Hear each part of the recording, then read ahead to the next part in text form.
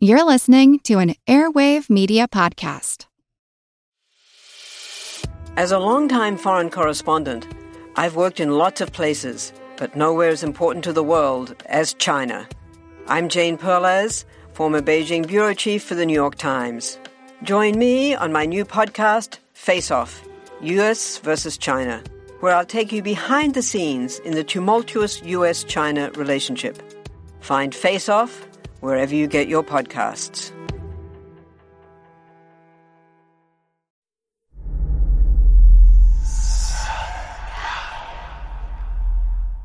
Hey y'all, spooky season is here. And if you're looking for a show to whet your appetite for a little haunted history, then I'd like to invite you to check out Southern Gothic, a chart-topping history podcast that explores some of the most infamous legends, folklore, ghost stories, and hauntings of the American South. We've covered all sorts of stuff from the Bell Witch of Tennessee to the disappearance of the Confederate submarine, the H.L. Hunley, not to mention our deep dives into the local lore of some of America's oldest and most haunted cities, like New Orleans, Charleston, and St. Augustine. So, if you're ready for a little good old-fashioned Halloween storytelling with a commitment to quality historical research, then be sure to check out Southern Gothic today. It's available now on all your favorite podcast apps.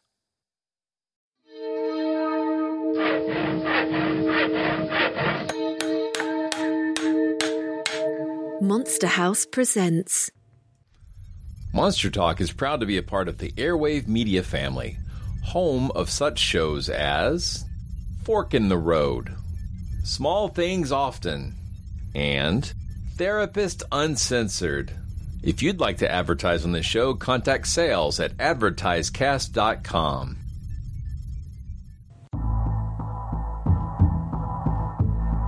It's actually quite unlike anything we've ever seen before. A giant, hairy creature, part ape, part man. In Loch Ness, a 24-mile-long bottomless lake in the Highlands of Scotland. It's a creature known as the Loch Ness Monster.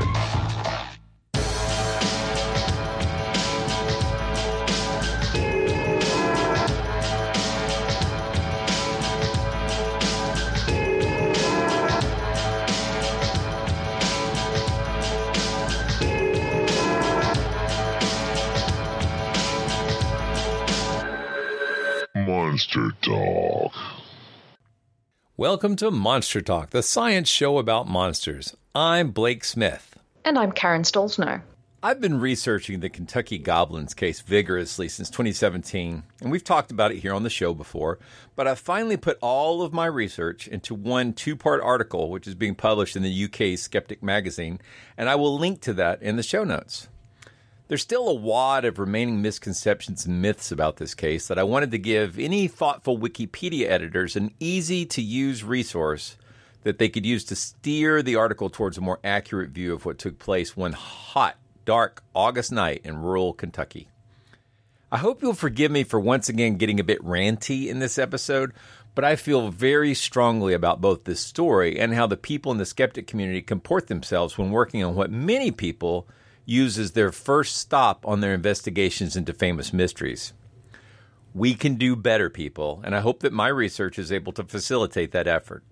Monster Talk. I tell you what, I'm excited because a lot of these projects that we've been working on that we're highlighting in these sort of what are we doing episodes, it's stuff I've been working on for a long time, and I'm excited to see it actually sort of getting finalized. You have, yeah. And I think your investigations are a little different to mine, but I like the way you do them, the fact that you're working on something over a long period of time. I tend to kind of do a deep dive and work on something for a shorter period, but you really do keep coming back to these cases and you keep finding out more and more. I guess it's a kind of softly catchy monkey approach that you have. And I'm excited to talk about this topic. And we have talked about this before, the Kentucky Goblins. But you have a slightly different perspective that you want to tackle today. Okay, first of all, we've talked about this topic multiple times. So I would say, listeners, I don't want to do a giant deep dive into the story of what happened in Kentucky in 1955. Right, we've done that. But I've got links in the show notes. I'll link back to the previous episode coverage if you want to listen to something. And I'll link to this article. It's a 2-part article that's part 2 should be live on Monday after this episode drops. So I'll link to that as well. But because I know if you're coming in cold, you don't know the story at all, you do need some kind of summary, I have composed a poem. You ready? Yeah, I'm ready. I'm ready. You're just like William Blake, your namesake. Yes, exactly. Here we go. In August of 1955, some farmers tried to stay alive as little goblins hopped around and scared the farmers into town. The sheriff and the police, too, searched the farm for any clue. The farmers were truly scared, but without a goblin, no one cared. And afterwards, the camps were split. Was this a hoax or was it legit? And somehow doubters proudly thunk it wasn't goblins, they was drunk. Though how much drink would it take to make the sober hallucinate? Yay! I love it. That really encapsulates everything. Well done. It kind of does. Very well done. So, okay, I guess that's the story out of the way. What angle did you want to take today? Well, the first part of the article, like part 1 that's already out, is a very, I think, thorough overview of the case. Part 2 is about lingering mysteries and some really pernicious misconceptions that are embedded in the Wikipedia coverage of this topic. Right. And I've been trying to get that fixed. And I think part 2 is like bullet by bullet, pardon the not intentional pun, the rare unintended pun. I go through some of the remaining stuff that's in there and just sort of demolish the myths that are baked into Wikipedia. And it really bugs me, but we'll get into that. Yeah. So what are some of the key myths that are remaining in this case? Again, enshrined in the Wikipedia article is the idea that the phrase little green men sort of got kicked off with the Kentucky Goblins case. Okay. And that is repeated ad nauseum across the internet. And so that, as it happens, how could you sort of, I kind of take a Popperian, Karl Popper approach to this stuff. Can it be falsified? Can we show that it's not the case? And yes, it's extraordinarily easy to do some text string searches on a good search engine, especially like Google Books or newspapers.com, and look for the phrase little green men prior to 1955, and you'll discover that by the 1930s, the phrase was already embedded in science fiction, but it actually goes back much further. Little green men used to mean fairies and goblins and that sort of thing. So it is kind of appropriate in a way that it got associated with this case, but this case is in no way pioneering its use as either sci-fi or as code for drunken hallucinations. Right, yeah. So why do you think that is attached to the story, maybe to kind of legitimize it further? I think it's because this case has sort of a class element in it. The people who were the witnesses were poor farmers, and they have been mocked mercilessly far beyond their lifespans for what clearly, if you go back and look at the original source material, was a traumatic night's events.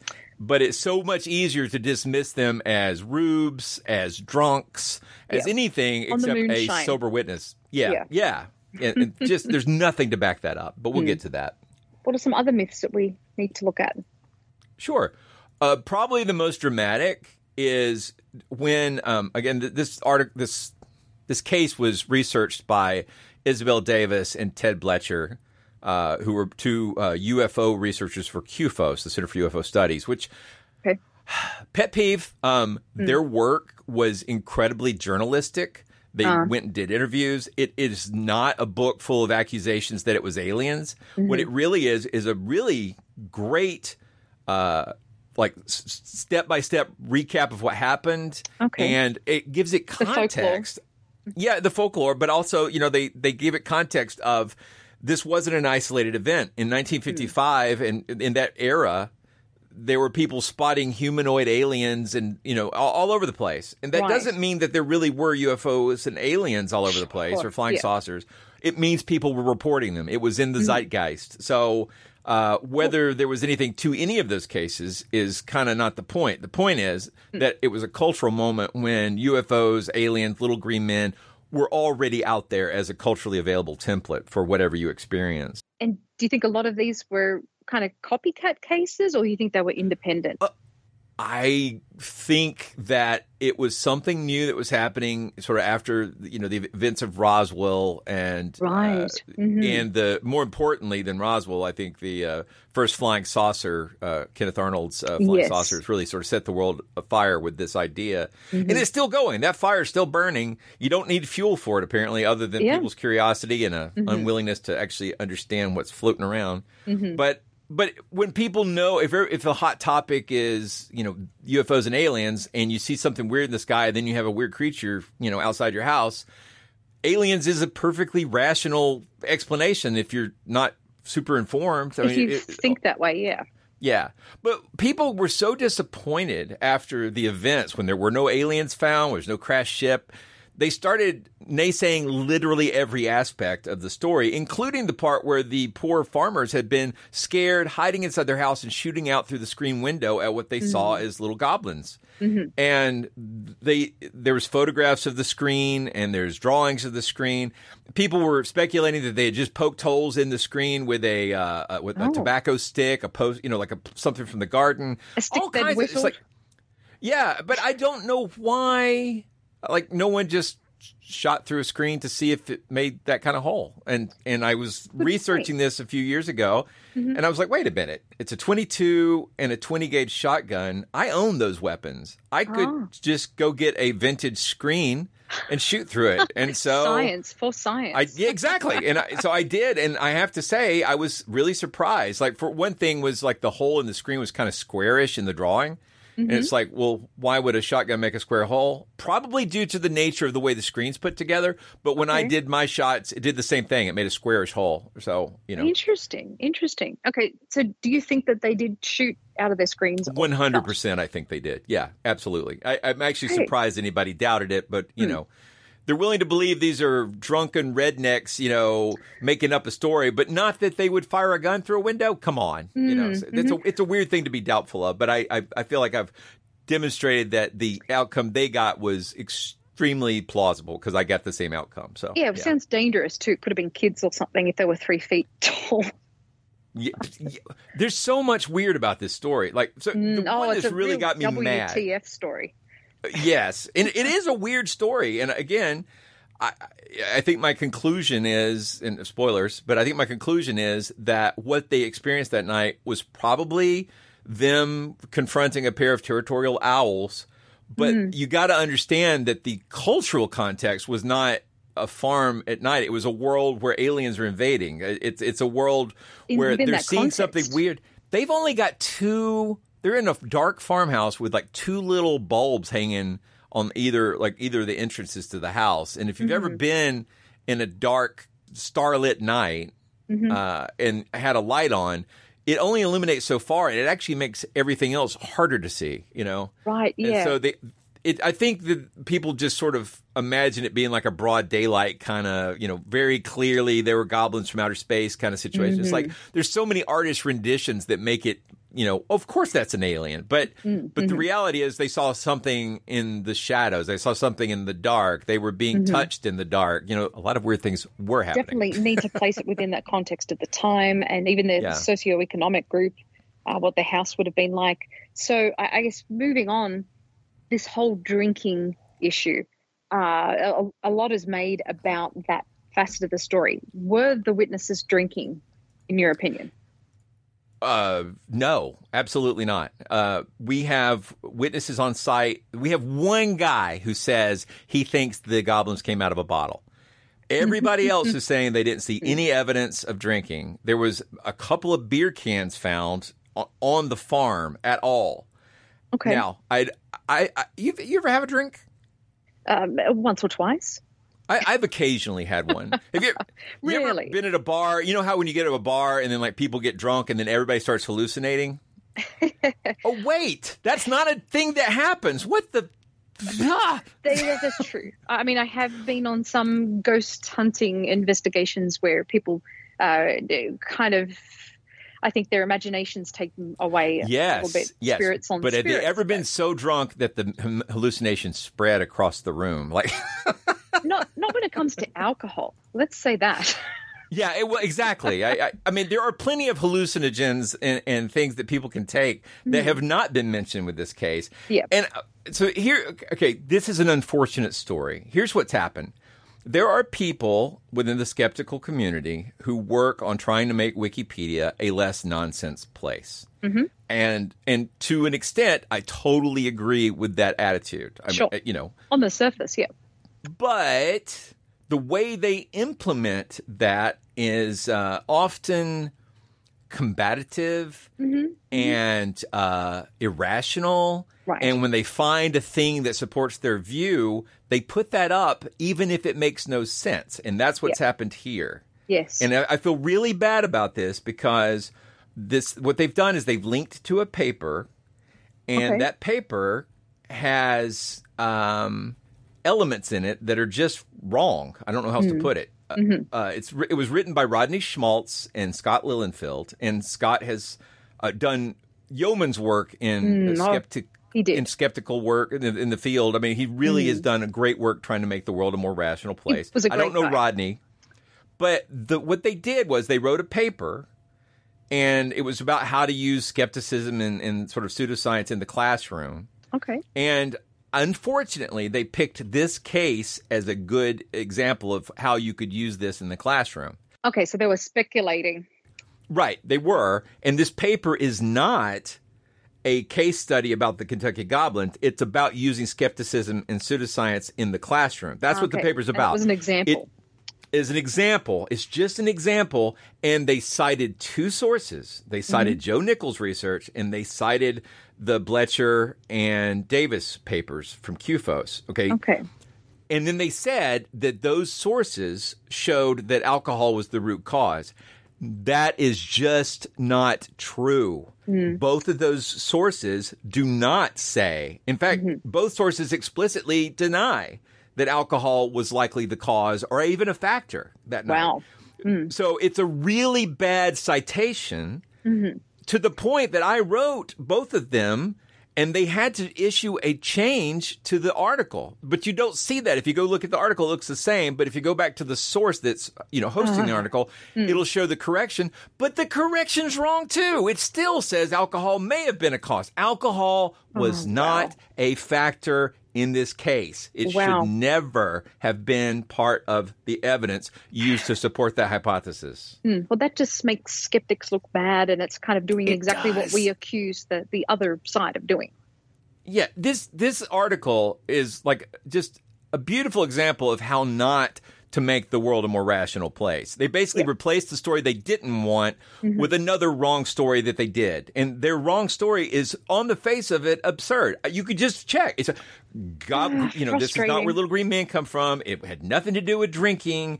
There are real reasons why people see weird stuff. People need to wake up and stop making up dumb reasons. Absolutely. And hopefully our listeners, that there might be someone out there who might be able to help to fix those errors on Wikipedia. It would be ideal. In fact, I'll be blunt. The way I wrote this article, I'm hoping that it can be cited instead of the Schmaltz and Lilienfeld article. Thinking. Perfect. So like it just literally gives all the sources that you need to fix it.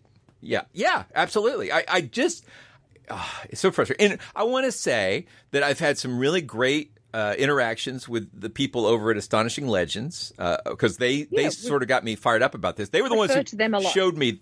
Yeah, they've covered this topic as much as we have, and I think they're in the same boat. They'd like to see the article fixed because that is, I think, for most people where they learn about stuff or go to see what's the real story. I'll go to Wikipedia, and sometimes that's no good. Right. I mean, even just as a starter point, but it's not good that these myths are being perpetuated and these false explanations as well. But moving on, the flipping goblins. What was up with the flipping goblins? What was up with the flipping goblins? That's what I want to know.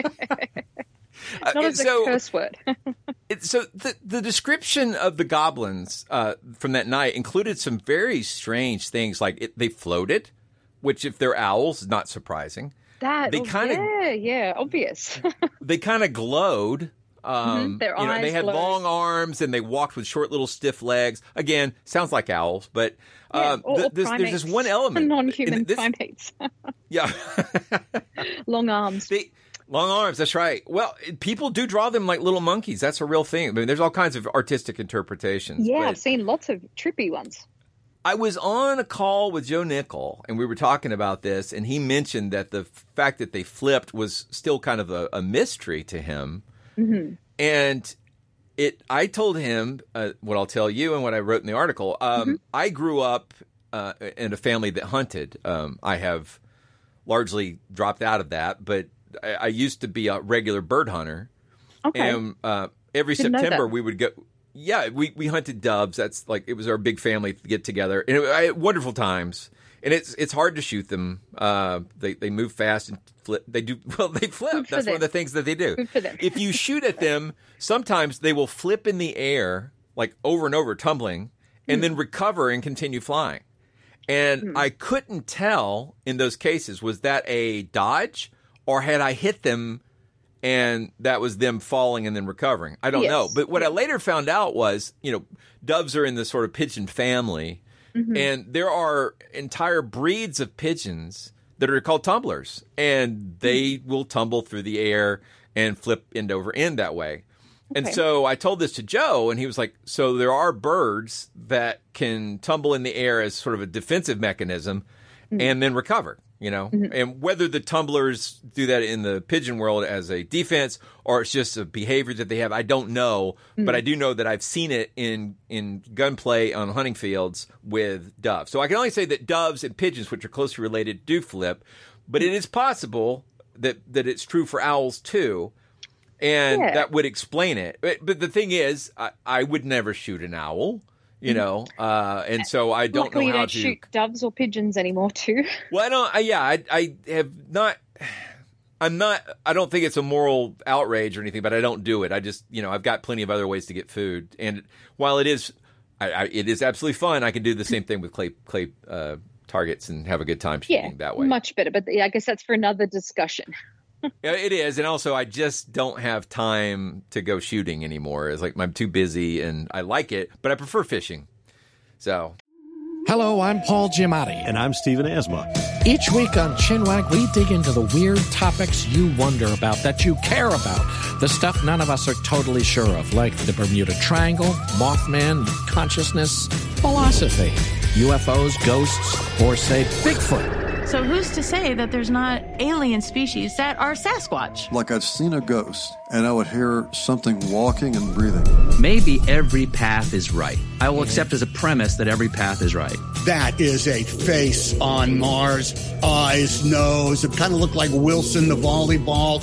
Some people enjoy the waves or whatever crashing, and I enjoy listening to a quantum physics audiobook. I do think there are many things in the world that we just don't understand and probably won't understand. That's our whole show. So join us every Wednesday on all major podcast platforms and find us on Instagram, TikTok, and Twitter at ChinwagPod and Wagon. We've got a podcast recommendation I think will be really fun and or useful for Monster Talk listeners. I Know Dino, the Big Dinosaur Podcast. Studying dinosaurs can teach us about the prehistoric world, but also the world of today. For example, migration patterns of dinosaur lineages can tell us about the Earth's changing continents. Climate models of dinosaur ecosystems help us understand global warming. Studying dinosaur diets can help show the link between plant and animal evolution. Talk about paleo. In many dinosaur injuries, paleopathologies are the first known occurrences of diseases. A new episode of I Know Dino comes out every week with new dinosaur discoveries you won't hear about anywhere else. You can find I Know Dino on Apple Podcasts, Spotify, or wherever you get your podcasts. Well, outreach who it will. that is an interesting perspective and definitely something to take into consideration too. But let's move on and talk a bit about the investigation. How organized was it? and how many government agencies participated? Because I've heard different versions.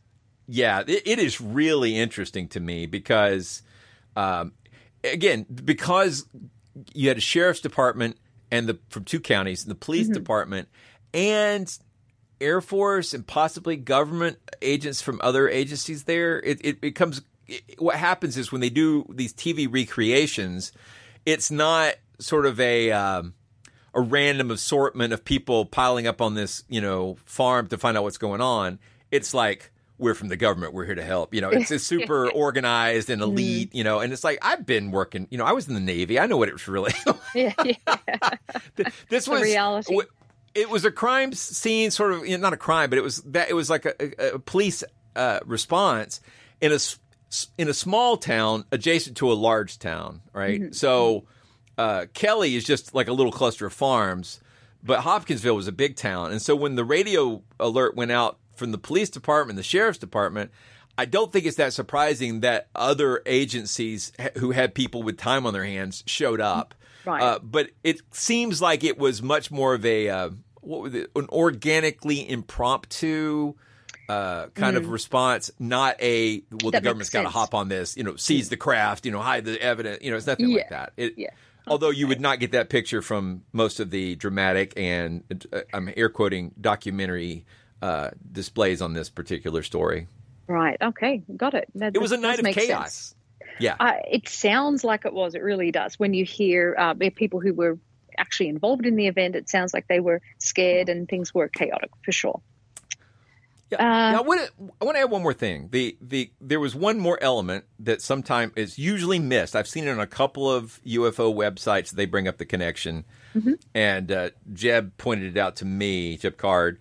But what it is that 2 of our carnival people, so some of the people who were at the farmhouse that night had worked in the carnival, and they had actually just come back from Evansville, which is one state up in Indiana. Okay. Oh, yeah. And while they were in Evansville, 1 week before this event, a woman, and we got on the front page, a woman felt like she had been attacked by like a weird underwater hand that had grabbed her in the river. And there was all kinds of, what kind of monster was it? So it was a monster story about a monster attacking a woman in the river a week before these guys showed up in Kelly and then had this experience. And I'm not saying it's a copycat thing. Far from it. I'm thinking that further supports the hypothesis that they were in a monster frame of mind, like that they were already thinking about the world's full of weird monsters. You don't never know what's going to happen to you, that kind of thing. And that affected their interpretation of the events. I think so. I really do. And I linked all that in there. So, I mean, when you come down to it, this whole story should be, I think it should be a really important story for skeptics and believers because it shows you how people can have this sort of Rashomon style. Well, I think it was this, and I think it was that. Yeah, even the people who saw it, they gave testimony to a sketch artist, and most of their stuff looked kind of the same. One guy who was prone to hyperbole, let's say that, his was the only one that was different, which completely matches the sort of characters that are described in the Davis and Bletcher paper, where most of them they're sober, Christian, farm people, simple folk who have this weird experience. And then one guy is, it was a spaceship. He's a little more creative in his responses, but that doesn't mean nothing happened. It doesn't mean nothing happened. The fact that everybody was scared, something happened. There was definitely something that took place that night, and but it's just such so confusing to read about the different stories and the different versions. I mean, everyone has their opinion on it, but certainly there's a lot of folklore out there, and it's difficult to tease that apart. So, Blake, what would you like to see happen with the Wikipedia entry on this case? Well, I'd like to get it, this is not really a word, I guess, demythified. I'd like to get... It sounds like a good word to me.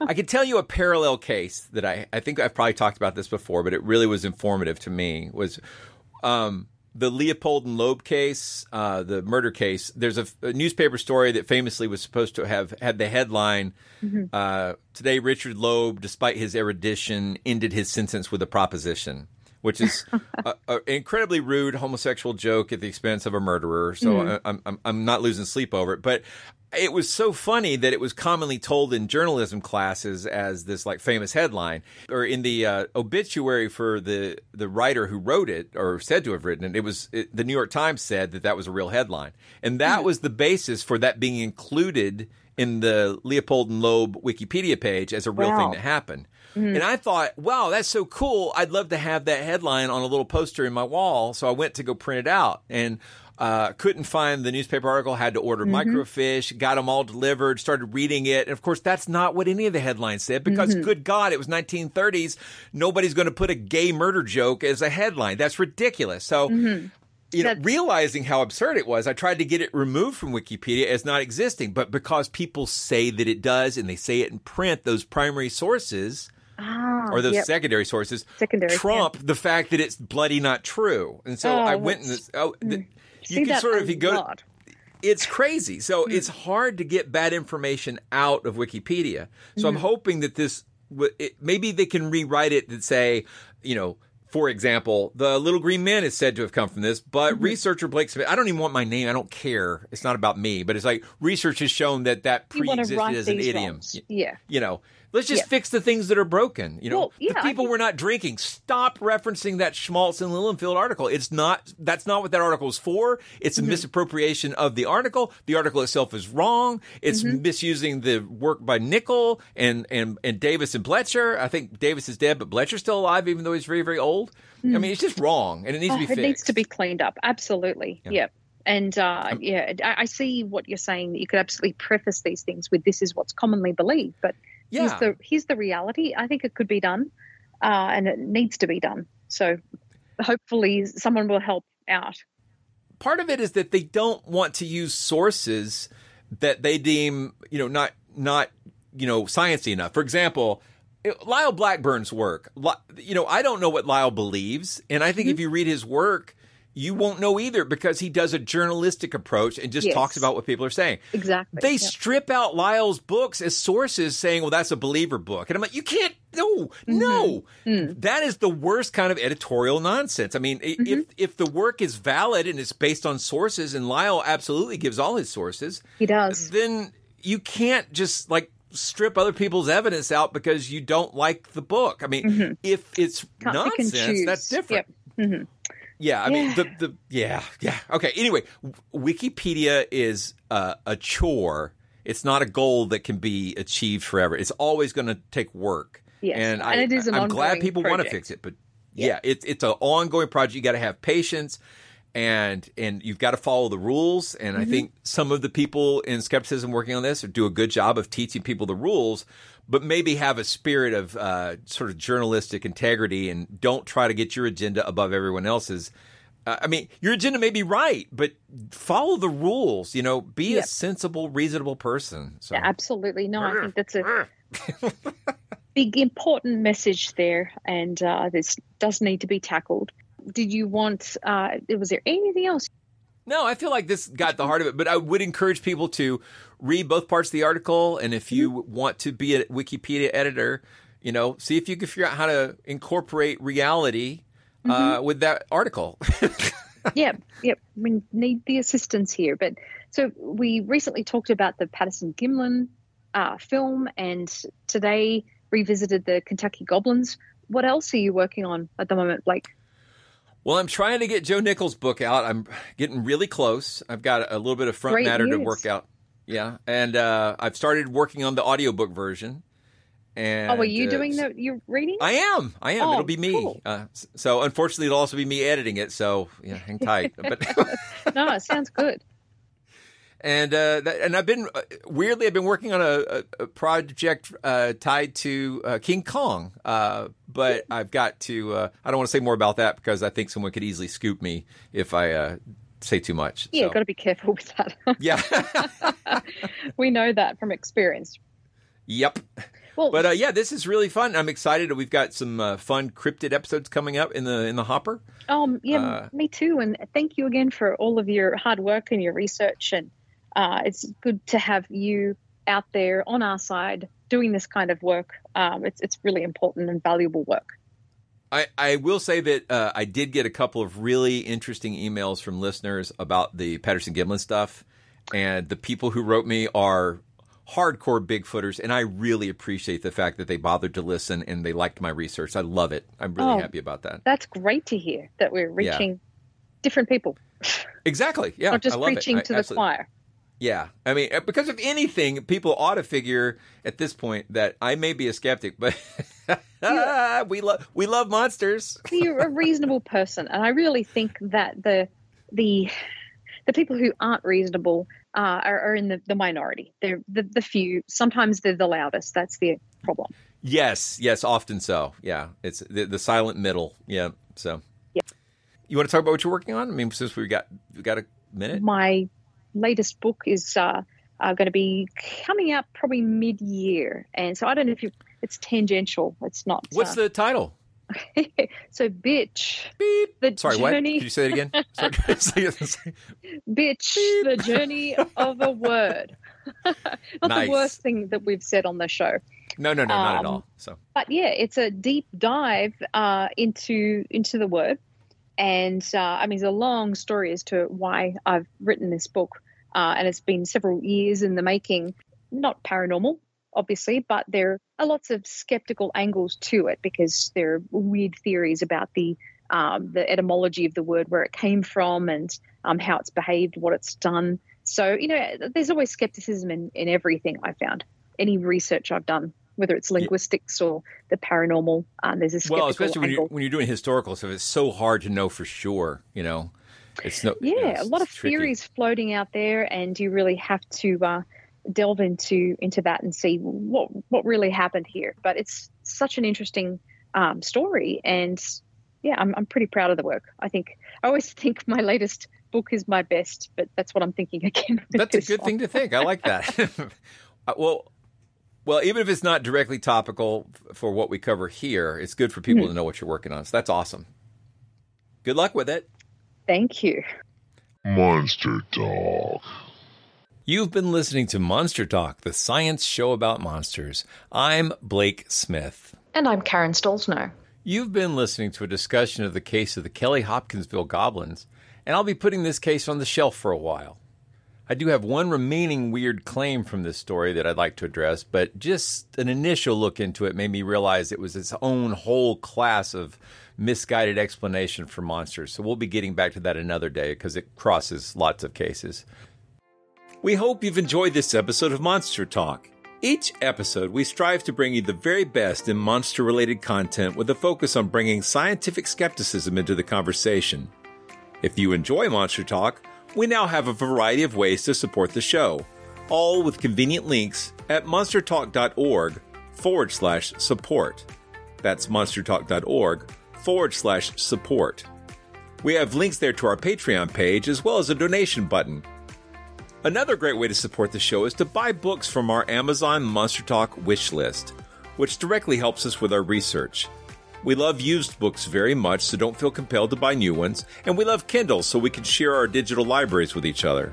And finally, without spending any money at all, you can support us by leaving a positive review at iTunes or wherever you get your podcasts. Positive reviews help keep us visible in iTunes, which is a great way to help us find new listeners. And please share our show on your favorite social media platforms.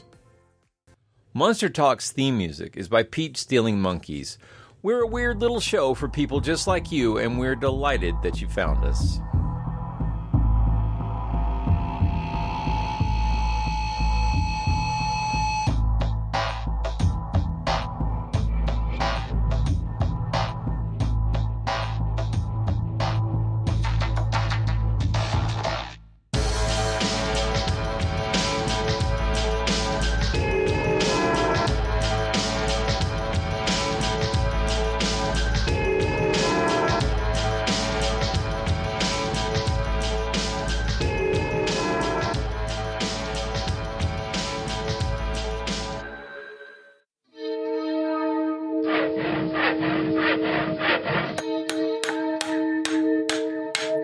This has been a Monster House presentation.